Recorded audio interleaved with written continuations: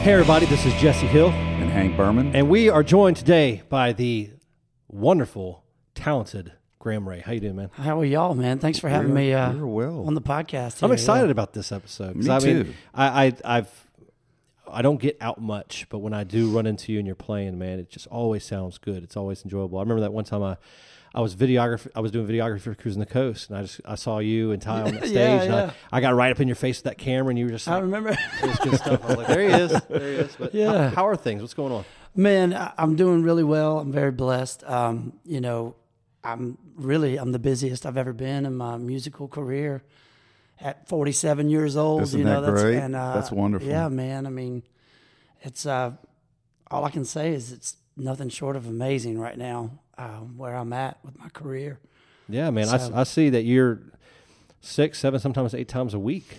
Yeah, I mean, honestly, it's pretty steady, about 8 gigs a week, and then on real busy weeks, if I pick up stuff on Monday or Tuesdays, it can be like 10 shows in a week. Now these are... I like that on a real busy week. Like for most people, eight gigs a week would be crazy enough. But yeah, but I know what you're saying. I understand. Yeah. What I got into though was, I gig roughly about 5 nights a week, 4 to 5 nights a week. But during the day, in recent years, I got into doing assisted living and memory care homes. That's which wonderful. I'll touch on how I got into that. Oh, that's great. Soon, if y'all are, yes, if you want to know, yes, inquiring minds want to know. Absolutely. Yeah. But so I have these little day gigs where I go to assisted living and memory care homes, and they do these social hours, and happy hours. And the assisted living, they drink a little wine and beer, and they enjoy live entertainment. And so I go and I set up and I perform for them. And the memory care is the same except minus the wine and beer, obviously for obvious reasons. But I go and, this started in like 2016. I did my first assisted living home. And it just led by word of mouth. It kind of spread. And other facilities started reaching out and realizing that I was doing what, I was performing for Heck yeah, man. certain facilities. And I go out and I do these gigs, and they have a little entertainment budget for it. And right. so it's a win-win. Do you change your repertoire? Absolutely. Yeah. So are you playing more of the older stuff? Oh, yeah. And how far back would you go? I'm curious as a musician. What all you do with that? So, it's really cool because, first of all, let me tell you how I got into doing this. Yeah. A little personal thing about myself. My father was my biggest influence, which is the reason I started playing music. My father was a musician.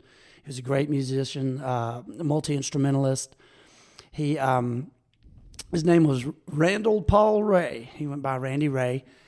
And where was this at? So I'm from Baton Rouge, Louisiana, originally. But I've been here on the Mississippi coast for about 18 years now. My wife and I bought a house out here about 18 years ago. Our son was born here, our son Lennon. My wife's name is Jamie. Our son Lennon was born here in Ocean Springs. Is it the obvious name? Yes. Yeah. There you go. He was named after John Lennon from the Beatles. Not the Russian communist leader. No. With an O. And not it's got an O in it. And not the bed sheets, like that.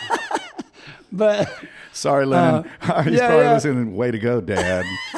Got that guy on. So he was born here. He's 16. He's a junior at St. Martin High School now. Yellow Jackets, blue and gold, baby. Go Jackets. That's right. That's right. So anyway, so I'm a Mississippi transplant from Louisiana, but my father and my mother, we're from Baton Rouge, and my dad passed away about 8 years ago from an early onset of dementia. Oh, wow. And he was diagnosed at 55. Oh, that is young. Yes, very early onset. And he lived with this, if you want to call it that, for 9 years. He died at 63. Oh, man. And but the last 5 years of his life, we had to put him in a memory care home. Oh, yeah, where they can, it's locked down, where they can't just wander off, right, and whatnot. But I would go, and this is how I got into doing this. I would go and I would bring a guitar, and or a violin, and I would go and I'd play music for my dad. And then I realized that even in the latest stages of his disease, when he couldn't speak, and even his motor skills were not what they used to be, and he had to be changed and fed and shaved and bathed and everything, he would still react to the music. And I don't know. Power of music. Man, it's incredible. Yeah. It's such a therapy for people who are suffering with dementia and Alzheimer's.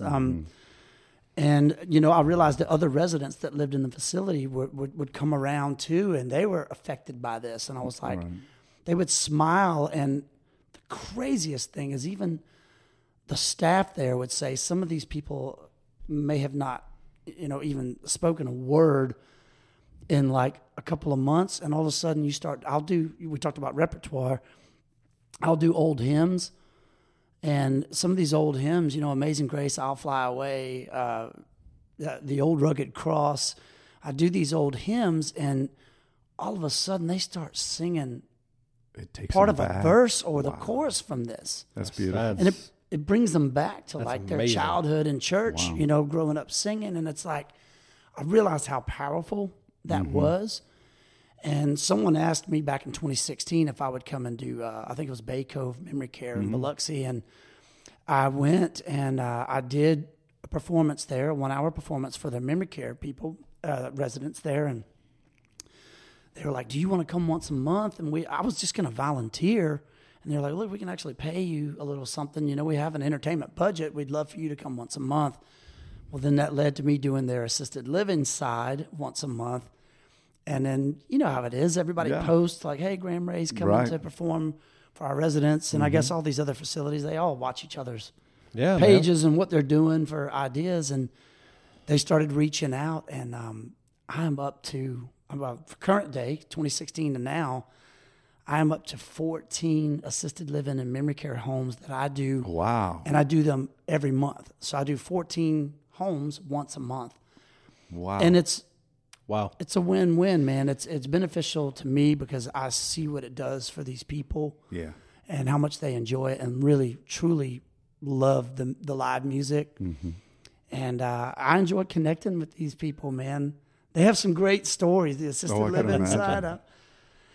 But I get to know their names. I get to know the requests that they want. And so I have a lady, and she's 99 years old at one of the facilities that I play for. And she always loved the Tennessee Waltz from the 1940s. It's a Patty Page song. Patty Page. Yeah. Wow. So I went and learned. I used to play that song. Yeah. I could, the waltz. It's a waltz. It's an old waltz. Three-quarter time. Right. Yeah. So I went and learned this song. I had never heard it before. And I was like, wow, this is cool. And when I played it, she lit up. And now I play it for her every time I go.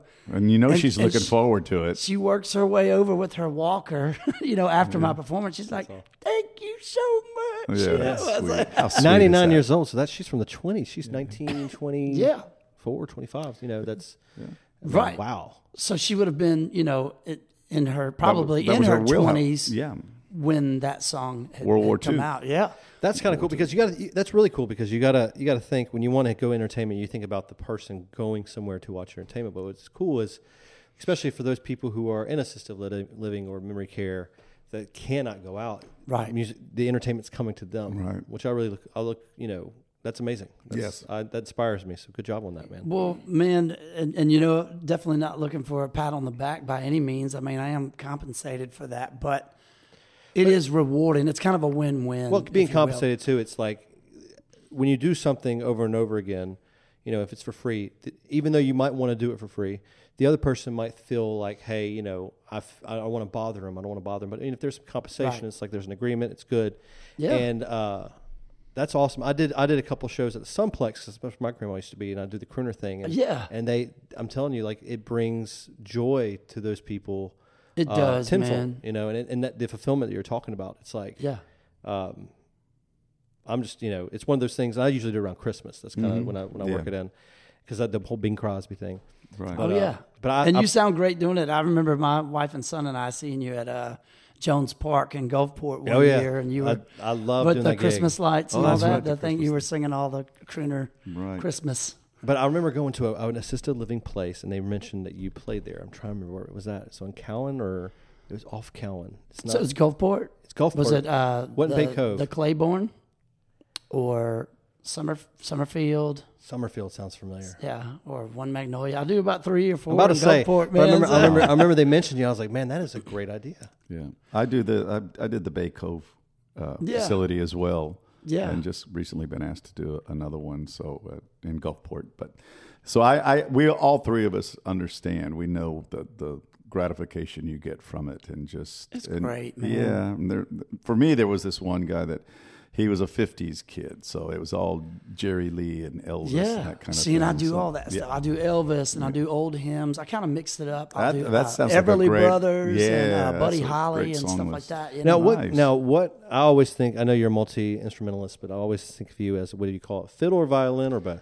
It's both. So I keep my Saturdays open for weddings. I had a violin scholarship to college. Really? And I played in the chamber orchestra in college in Southeastern Louisiana University in Hammond, Louisiana. And I went there and did that a few semesters. Ended up transferring to LSU in Baton Rouge. And I got out of the music major then. I tried a few other majors. And I eventually just left college. I didn't even finish, man, unfortunately. But I knew what I wanted to do. I just want to play music for a living. Like I knew that was my career path. So you are a learned musician. Yeah. You can actually read. I do read, yeah. I read not as well as I used to because I don't just read every day. I've played in bands and toured with bands, and I got really good at playing by ear and following, the Nashville number system. Oh, and really? Chord structures and all that stuff. And well, I was told the difference between a fiddle player and a violin player was about $50 a week. Is that true? No. Well, the truth about it is, the difference between a fiddle and a violin is a violin has strings and a fiddle has strings. Sorry, I had to throw that little joke in there. Little dad joke. I like that. Yeah. I like that. That's awesome. I also heard another one that says, a fiddle is a violin with a southern accent. So. I like that. I've never heard that one. You know what's sad? Like country music. I mean, does country music still incorporate a lot of the fiddle or no? I know they've killed the steel guitar. But. Man, they do, but I had read a while back, and we may have even mentioned this on another podcast, that the father of modern country music was Chet Atkins, because when he was president of RCA Records, that he said, I want to see, trying to get more listeners, more people, demographic to the country music side of it. It's like, okay, most guys and women in college, when they reach that age or whatever, they get out, they start families, whatever. They're not really, other than their classic rock, they're not really into what was rock at the time. Right. And they need a place to go. So why don't we accommodate them by having less violin, fiddle, steel, pedal steel, right, and all that, and incorporate maybe a little harder edge guitar and stuff. And if you look back to the 80s and that, it's pretty much, I think, happened, didn't it? You would know more than us. It did, man, but it keeps evolving and getting. I don't want to say worse, but it's in a different. There's way. Definitely country music where it's hip hop. I mean, it's not even real drums. That's sometimes, crazy. And they're rapping, and it's. Well, that's I admire the people that want to collaborate and really try to go to the next level. But what happens is they get further and further away from what I would call real country music. And I still love the old country. That's what I like. Too, like it's white man's blues is what I call it. Right, you have the Delta blues, it was predominantly from the but the old Merle Haggards and Hank Williams and go back to Roy Acuff and those guys, forming from gospel music as well. Yeah, Hank Sr., I saw the light. It's really it's considered a gospel song now. I was a big 90s country fan. I love Diamond Rio. Now there's the difference. I do love I was in high school in the 90s. I graduated in 94. So that 90s stuff really hit home with me. I feel like that was the second best country music. Oh, yeah. After that is where I feel like, after the 90s country, I feel like it was different. Every time I hear like 90s country, I want to go like hammer something. You know what I mean? want to go cut a piece of wood because my dad would be working. He would be building, and so if he wanted me to come out there and show me how to build cabinets and work wood. And so I'd go in there, and I'm in my, that was during the Backstreet Boy era because I was the late '90s, and then I'm like, what this music? And then I started falling in love with the harmonies. That's great, Diamond Rea man. is one of my favorite bands. Of all Diamond time. Rea is great, and I loved. I play mandolin, yeah. so I grew up kind of listening to their mandolin stuff, and but yeah, 90 to 94, I was in high school, so like 89, transitioning in, it was Garth Brooks and Travis Tritt and Mark Chestnut, Trisha Yearwood. I mean, Randy Travis, all that. That's great stuff. That was a good era for music, for country music. It was actually for all music. I think. Yeah. Even if I like my guilty pleasure is I do like to listen to some hip hop if I'm out with some friends or something like that, or you want to dance and you're in that kind of environment.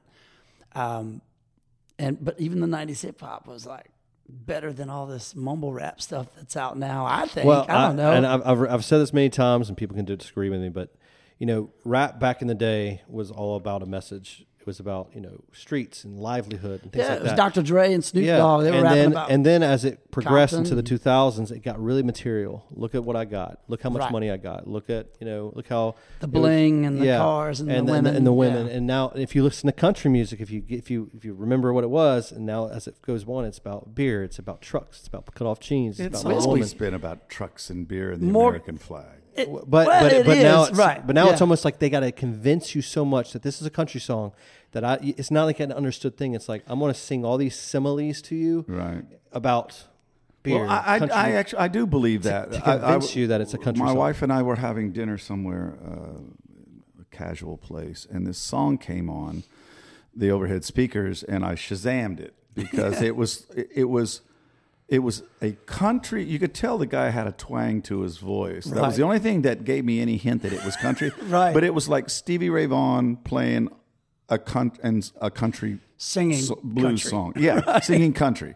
It was the strangest thing. The mix of it. Do you remember? I'll look it up. Look at your Shazam history. And this guy was like, I mean, it was a really good song, but if you took away the twang from his voice, and maybe just a little lick here and there, that's the only thing that made it a country, so to speak, song. It was the weirdest. It was not necessarily banjo or fiddle. No, it wasn't. It wasn't in your face. Oh, this is from the get. It was. I had to listen to it, and that's one of my problems when we go to dinner or something is that if I hear something, it's like, yes, dear, I'm looking at her, but my ears over here going, what the hell is that? I was like, what can that be? I think we share that. Musicians can all share that. Mm-hmm. Yeah. And we have that in common. It's like a bird. It's like, huh? What? Yeah, squirrel. It's the squirrel. Now, while he's looking that up, so let's talk about. So I know that you play. Oh, go ahead. You got it? No, I got it. It was a song called "Shake the Cage" by Dan Patlansky, which is a real country music name. Dan Patlansky. I guess that's. I don't country. think I've ever even heard that. I hadn't heard it. You're not sure it's Dan and Shay? No. When we finish the podcast, I'll have to listen to it. It's just strange mix. Anyway, so yes, the evolution of music and country music and. What you're talking about, hip hop. And you were talking about like you want to get more disciplined and restart. I mean, have you ever written? Do you have songs? So I've never just written by myself. I don't consider myself a strong songwriter. My forte was always kind of like that sidekick that could, multi-instrumentalist that would best supporting actor, if you will. Yeah. I like that. I like that. I mean, it takes. I mean, you look at Elton John. Like he was the supporting actor of that songwriter. So I mean, you know what I mean. So you got to have both. Was it Bernie Tillman? Bernie Taupin. Bernie Taupin. Yeah. Great movie. Bernie Taupin was. I'm sorry. Oh yeah, no. Bernie Taupin, because I have that. He's an encyclopedia. So Bernie Taupin. Of course, they were both young Englishmen, and he had this love, as a lot of Englishmen had, of the American West. And the John Ford movies and all this stuff. Right. So I read and /watched this thing about him. And even early Elton John, they did an album called Tumbleweed Connection, which is my favorite. Oh, wow. But the theme, Burn Down the Mission, and these songs are all of Western themes. And then it culminated, the to a peak with Goodbye Yellow Brick Road. And it's Roy Rogers is on that record and all that stuff. And Bernie Taupin said that those songs people, and that's the beauty of music as well. We all interpret songs to what we want it to be or think it is. And it could be encrypted. It could be totally different. But he said most of those songs were written about the West, in the United States, and movies that I saw and imagery that I have. So that's cool. Now I'm going to listen to that song and be like, yeah, that's right. Think about the West. Tumbleweeds going by in your head, of Goodbye Yellow Brick Road was written with that in mind, which is very interesting. That's very interesting. That's awesome, though. Proceed. I apologize for No. No, but we were talking about songwriting, and that's something I've never really attempted because I'm a crooner. I really like the style of 30s and 40s, but when it comes to songwriting, like with you being a multiple instrumentalist, I bet you hear things in your head. I do, man. And I enjoy backing up really incredible songwriters. And I have written a lot. Believe it or not, not recently. I've been more just concentrating on being at home. I quit touring with bands in 2016, which I was a part of an original band that was pretty successful called the Mulligan Brothers, like a mulligan in golf. Right. But we were not an Irish band. Well, that's the other thing that comes band, a golf and Irish band. Right. But we were an Americana folk rock band, but the lead singer was the primary. I mean, he was the songwriter, really. I had a few co-writes, but, he was amazing, man. And he had this amazing voice.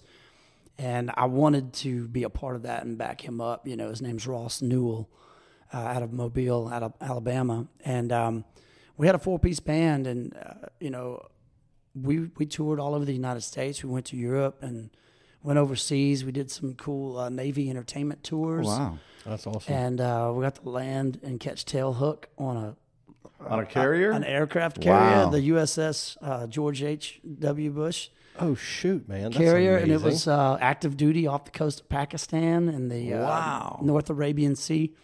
And we landed on this ship and spent the night and did a show in the hangar bay for the troops.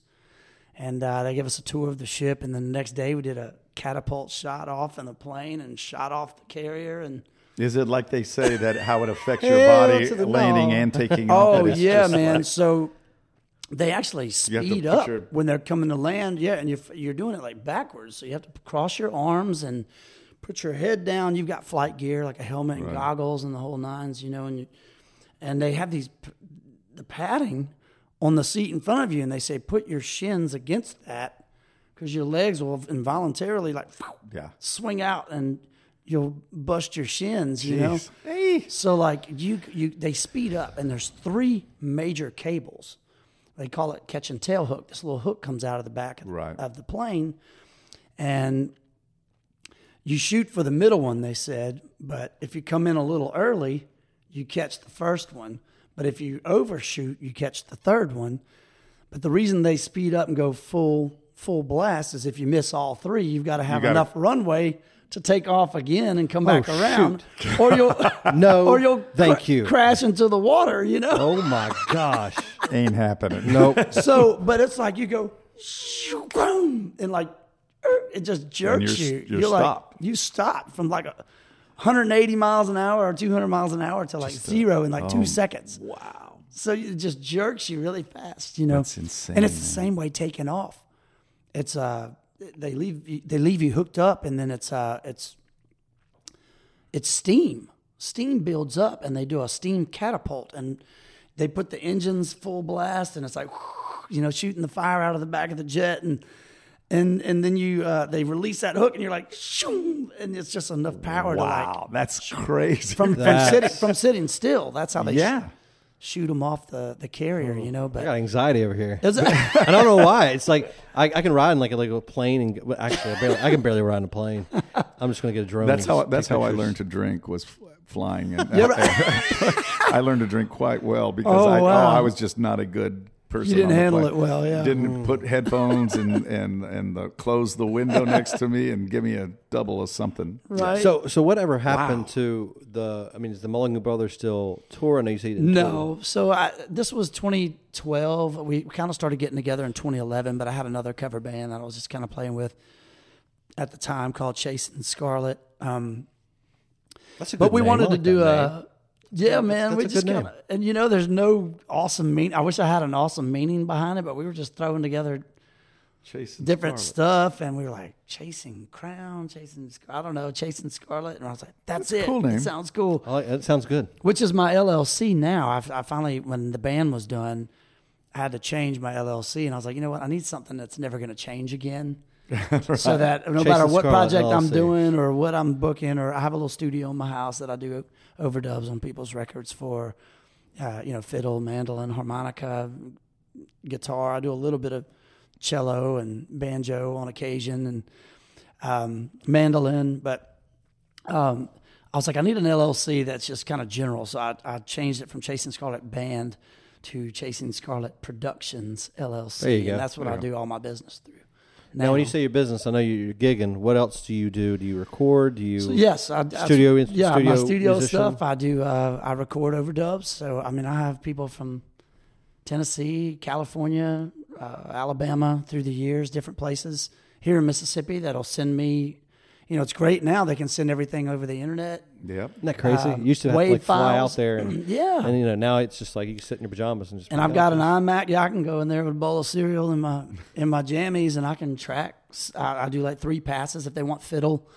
I'll do 3 full passes, and for $100. Not bad. And then Dude, that's Not now I don't awesome. edit or anything. I give it a nice just signal, It's dry, yeah. and then they can edit and They can play comp with it the and- part how they want, which is what they normally want to do anyway. Sure. That's how they're doing voiceover. So my wife, she has to take off a year this year because of Mia's thing, but Yeah. she's looking into. Cause she does all of my commercials. Like when I need a voiceover, she's just great at speaking. Yeah. And so there's this thing called Voices.com. You pay like $300 a year, but what you do is you get these opportunities.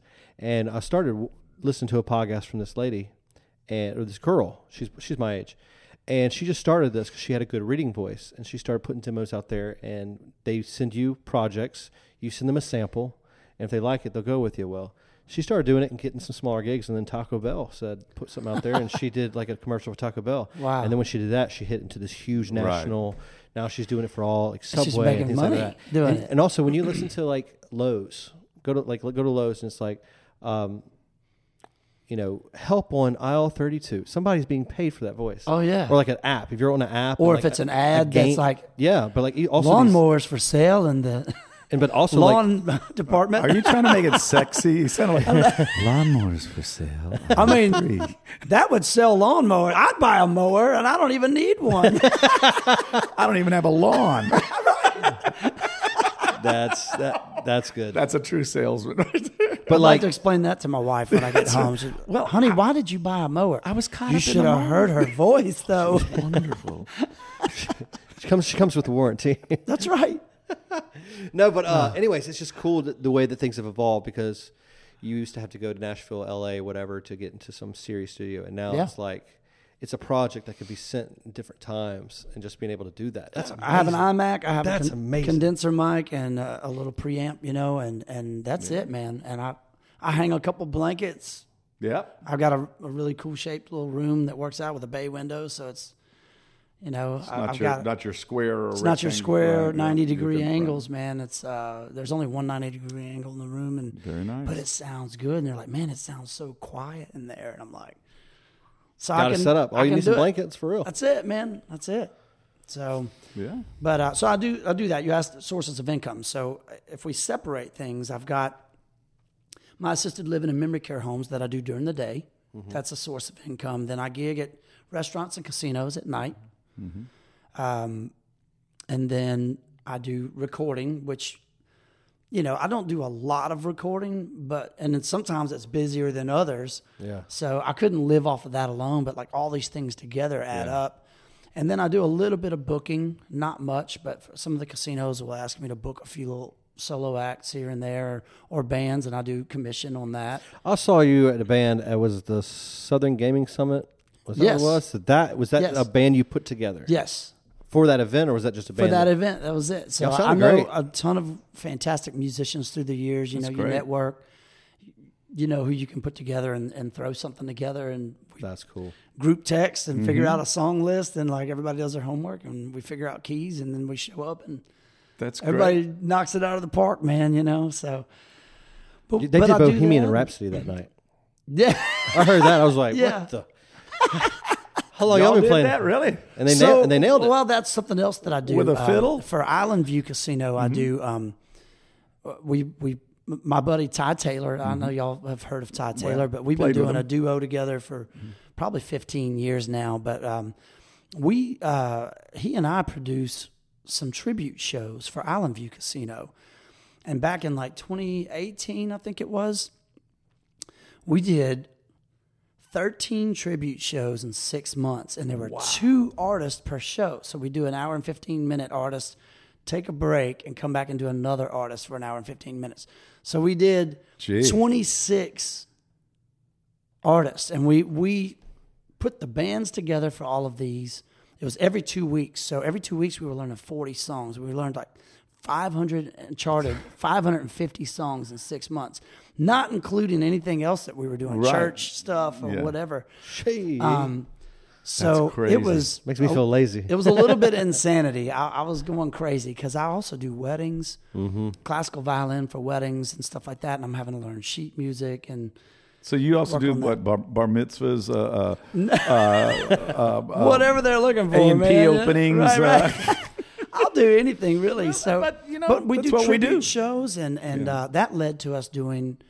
After that, this was just on the north or the south side, which was just the regular casino stage. But from that, they picked some of our best shows that were really great, and we ended up doing. They booked us in the main showroom, a ticketed event, and we sold out every show we did. We did the ones in the big showroom. We did a George Strait show that was sold out, 90-minute show, like over 500 seats. Wow. So we sold that out. And when that was a success, we did a Willie Nelson tribute show. Who wore the pigtails? It was so the Ty Taylor was more of a young. He was more of a young Willie, But then we did this was cool. This is where the Bohemian came in, but we did a Queen tribute. Really? That can't be easy. That can't be. It's not easy, man. It was very difficult, but we put together a 6-piece band, and we did. David Joyner is a great singer he lives in New Orleans now, I think. Or he may live somewhere close. I'm not sure where he lives now, but he's local-ish, and he memorized all the songs, sang, fronted it. He even shaved his beard, left the mustache, bought the yellow jacket, and the white pants, came out with the mic stand disassembled. Like, he got into character. I never understood man. He killed it. Thing. I don't know. He just carried it around hold on. Like someone's going to hit him or something. No, so if you watch the movie, and I don't know how accurate it is, but I'm sure they wouldn't have done it. But like, he was at a gig, and it was like his first time playing with the other guys, and he was nervous, but he had the voice, and everybody was like, "Who's this guy? Like, he's not the original singer." And so he's trying to get his mic stand, and it came loose, and he kind of freaked out for a second, and the music started, and he just started singing on it, and people started getting into it, and he was like running around with it, and that's kind of where it's almost like that's interesting. It was one of the first. I'm sure it's been dramatized because that's how shallow I go with the Queen biography is just by the movie. But I always wanted that thing, and I was like, oh, it's because he was being pressured to be like replace this singer. Yeah. He was nervous. This mishap happened, and he just made it work. Well, that's interesting. More of a malfunction of the mic stand. A happy accident in his case, I guess. That's right. But this guy killed it, Joyner. Oh, man, David Joyner, yeah. So he nailed it, man, and it went extremely well. And we ended up doing, so now this year they've had it, or the last 2 years, we did this 80s country gold. So you want to talk about some great country music too. And the 80s was an era that we didn't really talk about earlier as far as country music, but it was Eddie Rabbitt, and we bring in a female, Carrie Lane. She's really great. I had met her in Alabama years ago, and then she ended up moving here I think in Long Beach, right outside of Gulfport. Terry McCormick told us about her. Yeah, Carrie Lane. She's great, man. She's really great, and she does all our Dolly Parton and the Judds and all that stuff. So we did a show. It sold out, and they loved it because all these people came up after. And they said, usually they pour back out into the casino, which is what they want, but they all came up to the stage and were talking to us. And they all got the same response, which was, nobody's doing this kind of music. Mm-hmm. you go see bands now, they want to do the top 40 or try to be somewhat current, or they might do classic rock or just country, more modern country, excuse me. And, but nobody's doing 80s country, man. So that's interesting. We're doing like Eddie Rabbitt and, Conway Twitty and Merle Haggard. I know a bunch of guys from the '80s that went on to become part of Eddie Rabbitt's band. I was living in Jackson, awesome. Mississippi, and Malico Studios was a big happening thing up there. They were doing all kinds of different music. They were doing anything from Dorothy Moore's her song Something Blue. Anyway, but they were doing country as well. And Eddie Rabbitt was going to go back on tour. And a friend of ours he's from Pascagoula, Malin McAdams. He's still up in Jackson. He had a band that was playing up there. And these guys were top-notch musicians. And Eddie came down and checked out. I want him, and him. And, wow. And that became the band that did all those 80s hits. Man, so I got to front one of those. I did. I Love a Rainy Night. Yeah. That was the one that I was thinking of that they played on, yeah. And Crystal Gale did he do one or a couple of them with her? Yeah, I think he did a few with her. Yeah, I thought so. But those were I had to sing that. It's cool stuff though, man. So now they've got us. We did one, so they booked us another one like 4 months later. We sold it out, and now we're doing another one in November. Wow. Wow. And so this is Island View. Island View Casino, yeah. Now, you mentioned Terry McCormick. I guess you guys had him on the show. He was our last one. Oh, nice. Well, no, he was the one before our last one. Our last one I still got to finish. So, and he mentioned Carrie Lane. So we're doing a few. I'm doing a few cancer benefits. In September next month. Is it for an organization or for an individual? So no. So I'm doing one for Terry McCormick and John Carter with Carrie Lane and Ty's full band. Ty has a full band. Wow. And John Carter, and that's it's going to be at Ground Zero on September. Oh, just saw that 30th. Just saw that, right? It's called Boot Scootin' Boobies, so it's going to be a breast cancer benefit, and it's going to be. They're going to have music all day. I think they're going to have songwriters and stuff doing stuff, and then we're going to close out the show at the end of the night. But it's all to benefit breast cancer awareness and excuse me. And then I'm doing another one for. Angel Myers McElrath the week before. I believe it's the 16th. And, she lost her daughter, Sophia, to a brain cancer, I believe it was. So it's a pediatric brain cancer. Yeah, it's rare, but we've had a couple of cases on the coast, so people are trying to really look into why that happens, because it's supposed to be more rare than, was it 3 or 4 children get that. I think there were 3 or 4 that had them right here on the coast, which made it kind of... It makes you think peculiar, it was, but so I've been a little involved with that, and I go and do music for their silent auction, and I dress up and I go, and it's called the So Strong, I think Pediatric Brain Cancer Foundation or something like that. She does that every year, and they raise money and awareness, So very grateful to be a part of some of those charity events, and I don't know, some of that hits close to home. Yeah. So wait, tell me about you got kids? So I have one son. My wife and I, Jamie and I, have the one boy, Lennon. That's right. And how old is he? He is 16. So he just started his junior year at St. Martin. Yeah. Does he play? Is he playing? Man, he's got it, but he don't really do it. He don't want to do it. He's like, that's your thing, Dad. He's a little shy. Yeah.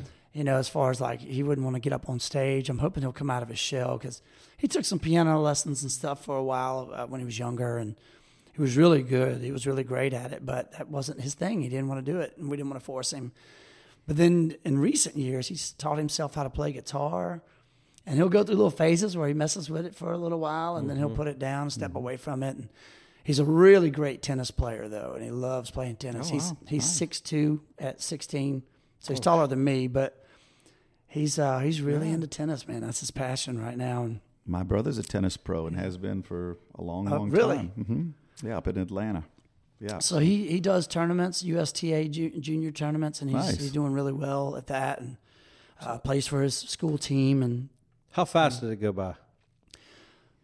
Faster than, I'd say faster than but I think everybody that has kids knows and understands, man. It's like I'm starting to feel it. I'm starting to feel it. Yeah. Oh yeah, it only gets worse. Girl's 5, my son's 2, and I'm just like, days are getting faster. Well, and see, he's our only child, so Yeah. I was out touring with bands and all that. And we didn't really have family here. Mine was in Louisiana, and my wife's family was out in Jacksonville, Florida at the time. So, you know, she's like, I'm not doing this by myself again. I wanted another one, but she's like, she liked to say she was already raising 2 boys.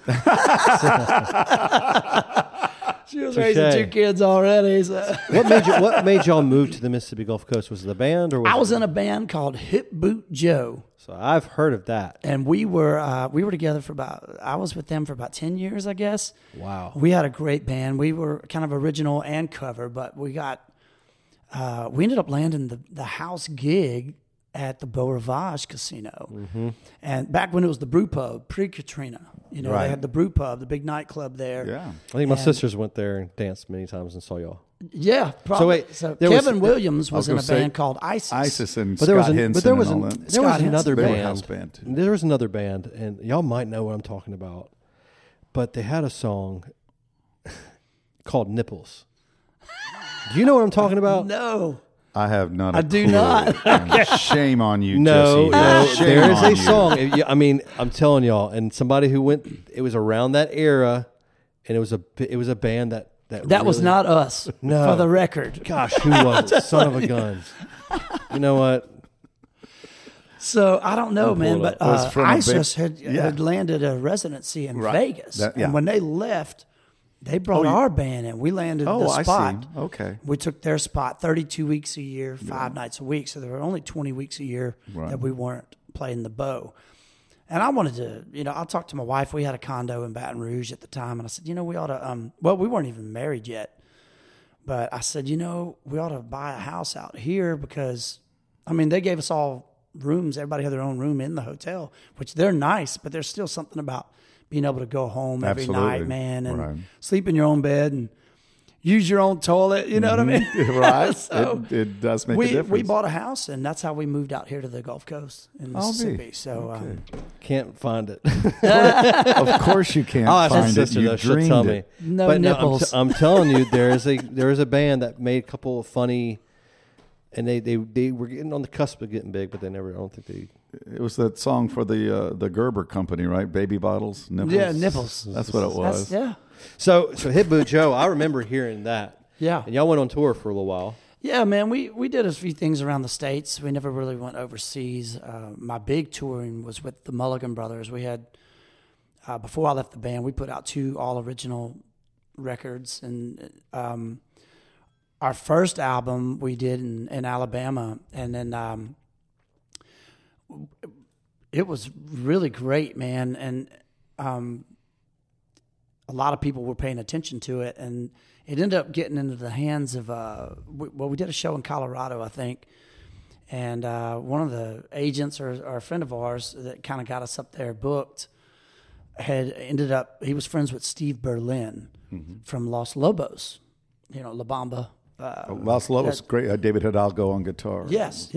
Those cats. So, but Steve Berlin got a hold of our first record, and he said, I want to produce their next album. You know, he's a Grammy Award-winning artist and producer and with Los Lobos. And so we went out to the West Coast and Portland, Oregon, and we spent 5 weeks out there, and we cut our second record with Steve Berlin producing it. Wow. This was called Via Portland. So the first record was just self-titled, The Mulligan Brothers. All that's still streaming out there on all the platforms. You can go check it out. But Wow. Via Portland was our second record, and we toured out that way. And we spent 5 weeks out there, and we would record a few days, and then we'd go do some shows around Washington State and around Oregon. And then we'd come back and we'd record more over like a 5-week period. We just rented a house to stay in while we were there, and like an Airbnb or something like that. And we ended up putting out that record, man, and it came out really great. You know, it was awesome. Great experience doing that. And then we just toured for a few years, you know, doing that. And we spent a month in Europe. We toured Ireland, did like 12 different shows in Ireland and Belgium, the Netherlands. We went to Amsterdam. What a great opportunity. I know. We did a very popular television show in Amsterdam. It was like a 3 million people audience, that watched this show. We did a live television show there, and I don't even know if I could pronounce the name of it. I don't remember what it was called, but we did some really cool stuff, man. It was a great experience. Like I said, we did those Navy tours and went to the Middle East. We went to Africa. Wow. And did some That's amazing. Things. And did the band like break up, or was it more like just y'all? No, man. Families? So we did the 2 records, and then I spent a month in Europe. And my son was 9 at the time. I was 40 years old. This was in 2016. And when I got home, I only had 5 days at home after being gone a full month in Europe.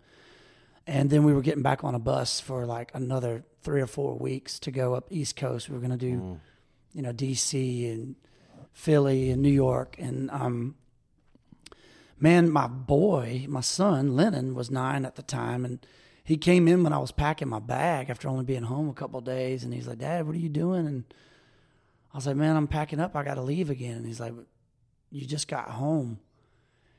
And man, he kind of got upset. And he turned around and he kind of walked away from me. And I was like, that just tore my heart out of my chest. And I'd missed what happened is he was playing baseball at the time. And I had missed his whole season. I think when I was home those 5 days, I think I caught 2 games. Yeah. And then I was leaving again. So I saw 2 of his baseball games. And he was just starting to pitch and doing well with that. And I missed it. And I told him, I guess a week or so later into this next tour, we did a show in New York.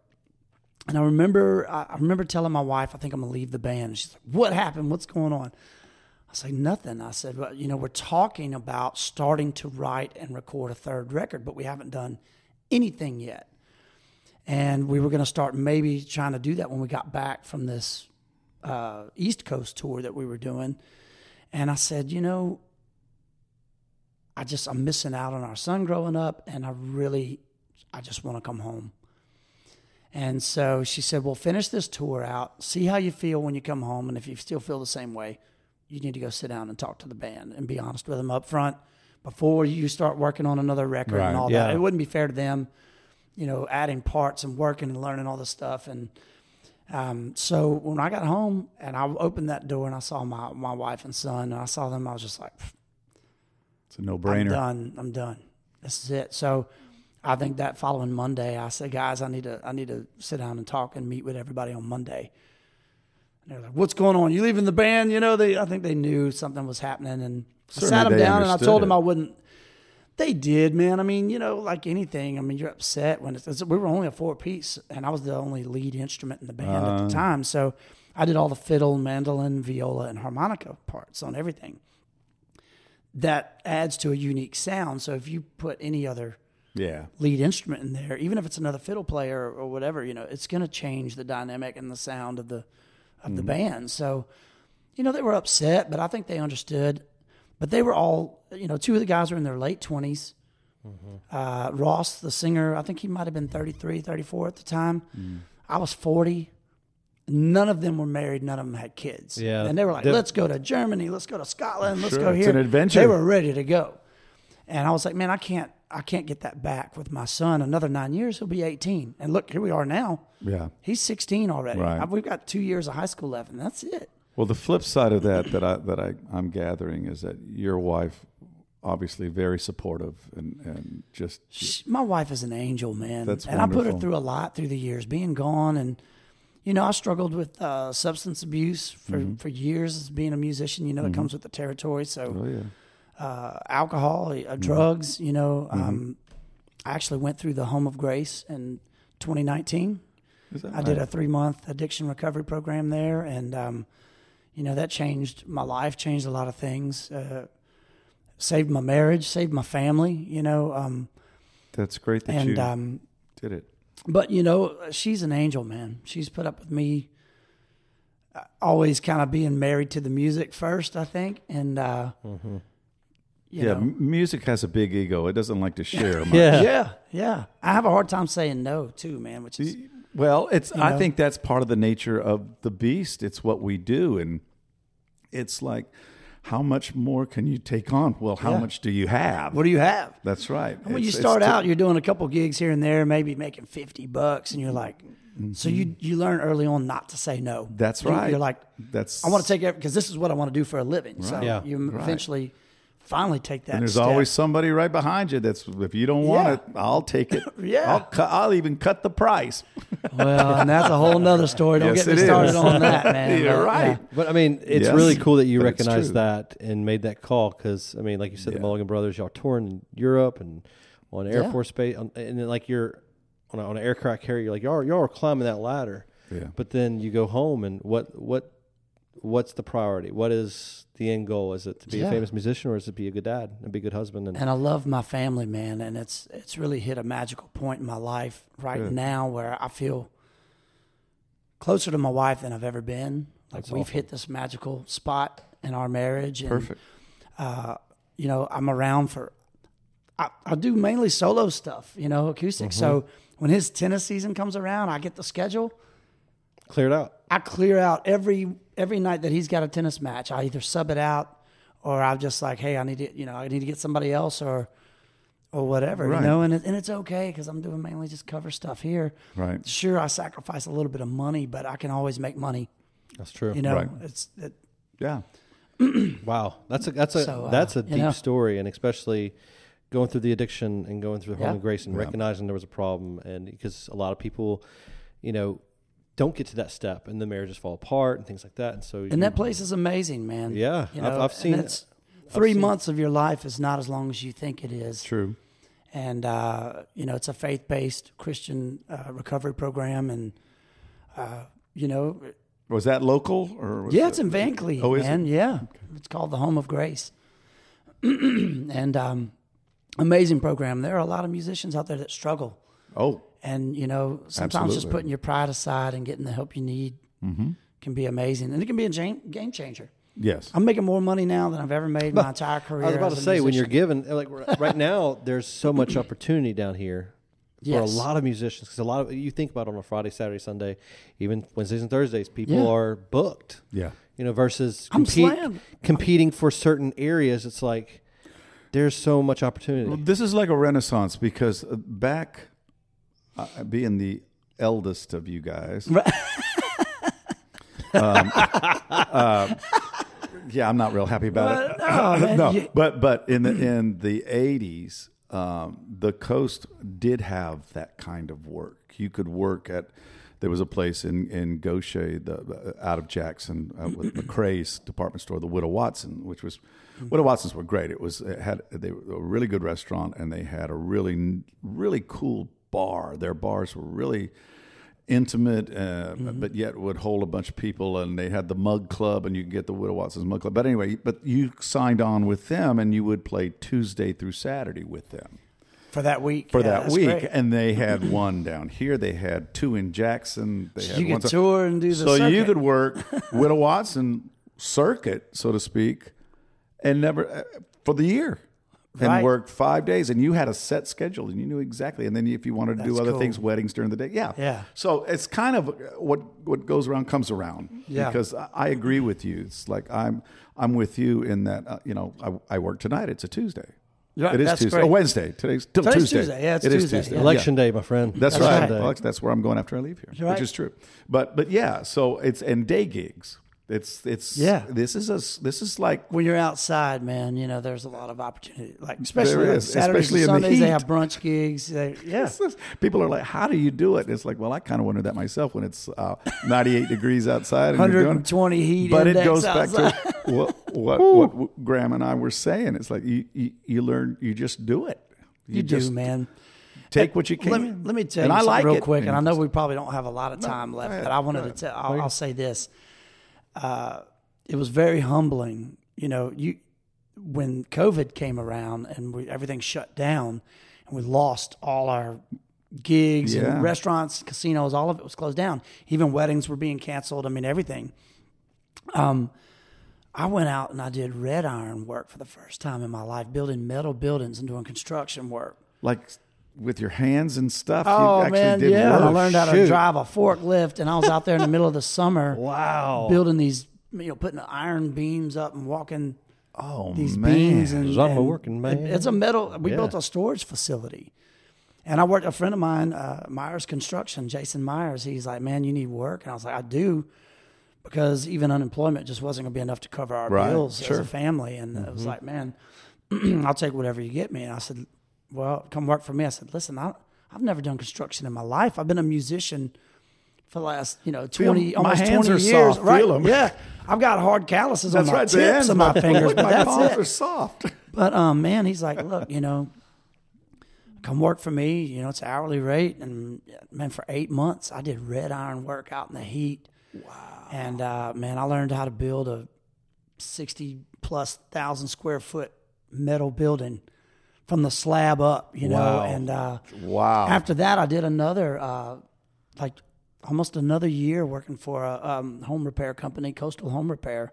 Were you thinking that was going to be the career, like after all that was and everything shut down, or did you have hope that everything would open back up and you would have gigs? I knew at some point it would come back, and even I'll be honest, even that year during COVID, a couple months later, there were still people that were like, "We're doing a private party out here. Everybody's gonna socially distance, and it's gonna be outside by a lake, but we want some live music. Everybody will be away from you and everything." And like, they wanted to. So I was still making some money doing some private gigs, and then, when they opened restaurants up at 50% capacity, one of the first ones to open back up was Glory Bound, the Euro company on Government Street, downtown Ocean Springs. And, man, they were so gracious enough to let me and Ty have been doing a duo there every Wednesday for years. That's where I saw you for the first time. Like, I really knew. Yeah. I've seen you around, but it was the first time I sat down and listened to you. And I was like, damn, these guys are good. Mm-hmm. Thanks, man. You and Ty, see, you by yourself, great. Ty by himself, great. Together, you are still great, if not even better, because of the collaboration you have. We have have a chemistry, man, and we're like brothers. I mean, he's the longest musician I've played with. You sound like each other when you talk. I don't know if anybody's ever told you that. And I didn't sound that way always. I think what happened is I've been making fun of Ty's accent for so long. I'm like, and it's conformed. Hey, y'all, I'm Ty Taylor. And they're like, now I sound like him. So you do. You guys sound like. We need to get Ty on the show, and so we can compare and contrast. Oh, I'm telling you, man. You'll hear it.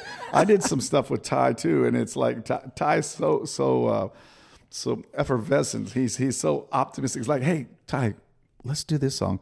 Come on, man, let's do it. Come on, man, let's go. Let's go. Let's do it. I know that song. I know every song on the planet. So this is a hard question to answer. You don't even have to answer it. But okay. Since y'all have that chemistry and y'all work well to get together, what would you say is your strength and weakness versus his strength and weakness, and why does it work together? Like, where did or is it just both? Is it just really strong all man, around? I'll be honest. It's really strong all the way around between the two of us, and I think something that we both deal with is that we pick on each other like brothers, but we can both take it. So nobody gets their feelings hurt. And you're doing that on the mic in front of the audience. Oh, yeah, we'll call each other out or pick on each other. He'll break a string and he'll go, way to go, Graham. Way to break. Wait, let me do that again. Way to go, Graham. Way to go, Graham. Thanks for breaking my string. Well, what's great about that is like you're allowing the audience to get into that chemistry versus just we're singers and we're singing together and all that that back stuff. You're like, okay, well, I broke a string. It's like that's a really cool way of kind of just bringing everybody inside. Like, it's more of an intimate feeling. I think we've both worked really hard at our craft for a long time. It shows. Neither one of us takes it so seriously that if we do mess up, and we mess up, we play bad notes and wrong notes, or we'll look at each other and we just kind of smile and like, I know what you did and he knows what I did, and we laugh it off, man. My thing is, I'm playing jazz. Hey, that wasn't a wrong note. That was jazz. That was the album version right there. That's it. But man. So we have a great thing going on, and then we just work well together. I'm great. He just had a baby too, didn't he? He did, a number 4. He's got 4 kids. He's got 4 kids, man. Oh, wow. I said, you done now? He said, man, I'm done. I said, you said that after your second kid. He said, I'm done. And here come the third. I'm done. Here's the 4th. I'm done. He said, I go for real this time. He's making a band is what he's doing. That's right. That's exactly what he's doing. He's putting the Taylor family. A band. The Taylor family. We hate to break the news to you, Graham, but you might be You might be on the way out. He's got himself a new band. He might become the bus driver of a basketball team, man. Yeah. I was like, golly. That's awesome. Yeah. That's awesome. So, well, man, any words of encouragement for musicians and people trying to make it? Because I mean, you've been to the touring stage and to the international touring stage. Yeah. Back home, went through addiction, made it through that. You know, like, is there anything you want to like just kind of get some guidance on to some of these young musicians who are getting into it? And like, all I can say is just work hard at your craft. If you're passionate about it, do your best to just put your all into it. You know, work hard, but also don't let people. The public can be really cruel nowadays. It's really evolved and changed, I think, through social media. I mean, you can say, "Oh man, look at my new car I bought," and people are like, "You could have fed 20 homeless people with what you spent on this car or whatever," or you buy something nice." It's like there's so much negativity and stuff, man. And here's my view on this: if I hear somebody and they don't sound that great, but they're out there and trying to do it, I respect that, because they may have way less hours than I do in it, or you don't know where somebody has just started a month ago or 2 months ago, and they may have some pitch issues or some timing issues or whatever. So what, man? If they're trying to do it, don't worry about criticism, because people are going to criticize you. And to be honest, the more success you get, the more people kind of criticize you. For different reasons. Different reasons. Man, they're jealous, they're upset, or like, oh, well, they want to pick you apart and find something wrong with what you're doing. Mm-hmm. So don't give up. The main thing is just don't listen to the criticism. Don't let that get you down and go, well, maybe I should hang this up. You know? Yeah. There's a lot of people that have walked away from what could have been maybe a career or something if they would stayed with it, That's true. Just don't throw the towel in, because somebody's ugly to you. Just work harder. Keep working on it. That's good advice. That's real good advice. That is good advice. And I like that. It kind of brings it back to full circle. Like, it humbles you as a musician, or like us as just working musicians. Like, sometimes you will hear something and you're like, oh, that's not the greatest, but, sitting around judging is not helping anything. But I think honesty is important too. So like, if somebody asks me, what do you think? I'm going to say, listen, I admire your work ethic. I think here's some things you could do to improve upon what you're doing. But don't tear them down and say, you really didn't do this well. Yeah. Say, man, you sound great, but why don't you try doing this? And let me give you some pointers of maybe something that I think it can make you sound even better. Mm-hmm. Yeah. Try to be encouraging. And another question. Yeah. You got sound down. The production aspect of it, like, do you help out with that? Like, when it comes to, hey, there's a great singer, songwriter, but there's a missing piece of, like, maybe whether it's lights or the type of instrument. Like, do you help out with that, or does it matter? I mean, I run a lot of sound for obviously my own shows and different things that we do. But you mean like for other people, or like? No, just like for me, example. I don't have a musician, but I just sing. I put a suit on, I have an old mic, and I sing. But sometimes I always feel like I'm missing a piece. Like, if there's musicians out there that is missing that production value, I mean, do you give pointers on that, or? I mean, I always have ideas. I would be open to help somebody. If they asked me, I would give them an opinion. Mm-hmm. It would just be merely an opinion. But when asked. So, I'm just curious for myself. So, Graham, what do you think about this? Yeah. Awesome, I'm always open to questions. And if I don't know, maybe I know somebody that I can at least turn you to that can give the proper advice. I think that comes with being a parent too. It's the same. Those two things come hand in hand. You don't want to tear a musician or a child down. You don't want to put it in their head that you did it wrong. But try this. I think it could be better. I think you can really go in a good direction this way. But just my own opinion. That kind of Jesse. What? Hey, nothing. Just no. So I see we have some instruments today. Yeah. So you want to give us a little taste of just let the audience know. I'll tell you what. I will do an original song. Yes. I know we talked about that, but I talked about losing my father to dementia. Yeah. And I'll give you a little backstory real quick, and I'll grab that guitar. Yeah. But so the last 5 years of his life, he was in a home, as I said, and I would go play for him. But about a year or so before he died, I had a dream that he died, but he hadn't physically died. And I remember rolling over and going, wow, it felt so real. And I looked at the clock. My wife was sleeping, and I looked, and it was exactly midnight on the dot. It was 12 o'clock. It's the strangest thing. And I was like, wow, man. And it took me a second to gather myself and get my bearings straight and realize that he didn't die, but in a sense, my dad was mentally gone for quite some time. Right. You know, and like he wasn't my dad, the dad that I remember, you know. But so these lyrics started coming to me, and at the time I was writing some songs every week with Mary Ann Allison. I remember her. Wait, Mary Ann Allison, did she move out to Vegas? She moved to Vegas. I remember Mary Ann. She's a CPA now, I think. But, oh, wow. Or she was before, did the music thing for a while, and then she's back to being a CPA out there. But we wrote a lot of really cool songs, man, and we would get together every week for on and off for 2 or 3 years, and we wrote a bunch of songs. And here I am saying I'm not a songwriter, but I guess I was, but I don't know. I never thought I was a great songwriter. So, you know, she obviously helped me to be a better writer for sure. But I went to her. This was a Tuesday night when I had the dream. These lyrics came to me about a midnight ride and writing it from my father's point of view. Did they come to you that night? Yeah. So I this put is some stuff everything in my at phone. once. I put everything in my phone while I was still up. And then, but we wrote on Wednesday mornings. So I went that Wednesday morning. I said, Mary Ann, I had this dream about my dad, you know, passing away. And I said, I got these lyrics. And you know, and she said, well, my dad just went into the hospital this morning.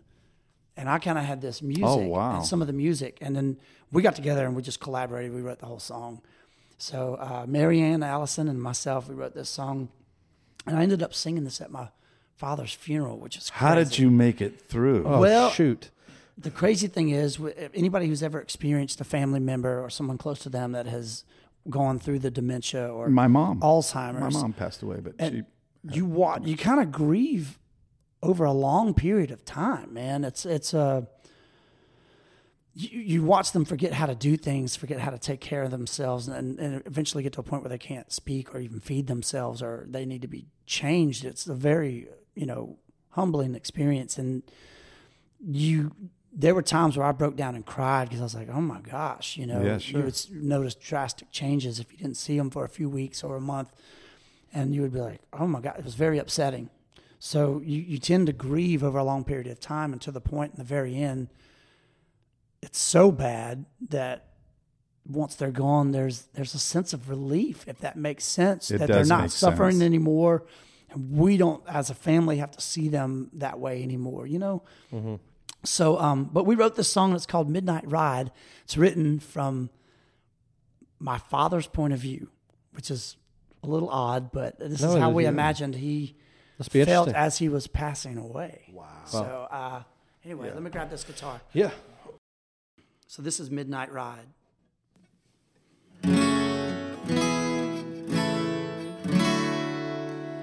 Take me easy when the moonlight shines.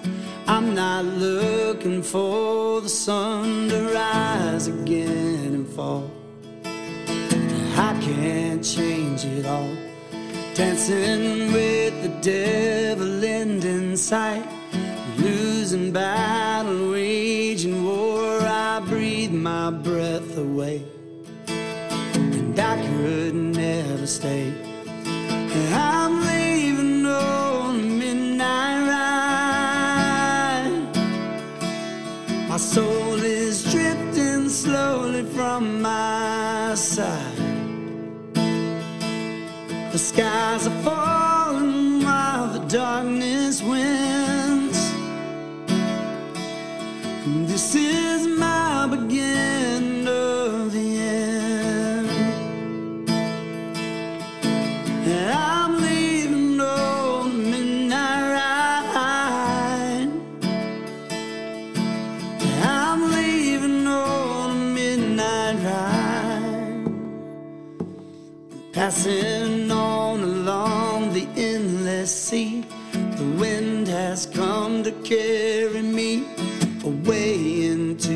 deep and never-ending sleep. I close my eyes and think again of who I am and where I've been. It all just slips away. I got lost along the way, and I'm leaving on the midnight ride. My soul is drifting slowly from my side.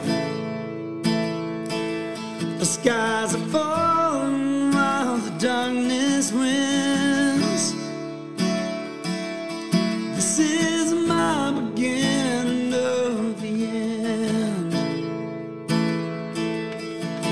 I'm leaving on a midnight ride.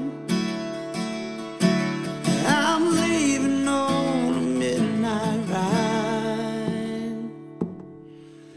Together, worn and weathered rain, never severed from my name.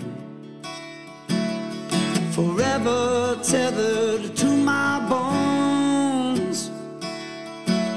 You'll find me where I call home. I'm leaving on a midnight ride. My soul is drifting slowly from my side. The skies are falling while the darkness wins. This is my beginning of the end. I'm leaving on a midnight ride. I'm leaving on a midnight ride. That's midnight. That's for my dad, Randy Rea, man. Yeah. Wow, man. That's great. Thank you. That's good. Wow. Seems to me you're a songwriter. Thanks, guys. Very nice. Did you ever lay that down? I've never done it, man. Oh, you got to. I've got, yeah. Come on. That's a good acoustic song. You don't need. It's not too complicated. Like it's. Well, You gotta lay that down. Put that on Spotify. I know. I got to, man. Even if I don't do a full record, but I'm understanding some people are. Effects on it just kind of give you an idea. But Yeah. I love that. Yeah, that's a great song. Thank y'all, Absolutely. man. And thank y'all for having me on the show today. Our pleasure. I really, Hey. We've been wanting to get you on. there he We've is. been I had to borrow Jesse's mic there for a minute. So No, thanks, Jesse. No, Graham, I'll tell you, man, I'm excited that you showed up. I can't wait to have you back. I can't wait to post this podcast. Thank you so much, and hopefully we get High Note out there and just get Gulf Coast musicians, Southern musicians, and Southeastern region musicians just out there, just hear their perspective. Because I've heard of you, I've seen you play, but getting to know you deeper from this conversation, there's a whole different side, a whole different respect that I'm throwing your way. Because thank you. It's nice to get intimate sometimes and get to know people a little better. And that's what this is for. Learn what you don't, what the public doesn't always see. What the platform's they for. see you behind a mic and you got some songs, and but hopefully this is going to connect them somehow more to you that you wouldn't be able to always have these conversations. But now it's put it out there. Man. Well, thank y'all for having me. It's been today, our pleasure for sure. Thank you, Graham. I appreciate it, man. Yes, sir. Yeah. So Graham, how can people get in touch with you? Well, I mean, I've got, the usual platforms. I've got, Facebook. I have a Facebook page, which is kind of more my business page, which is at Gram Rea Music. But Gram is spelled Gram, like the unit of weight. And then Rea is REA.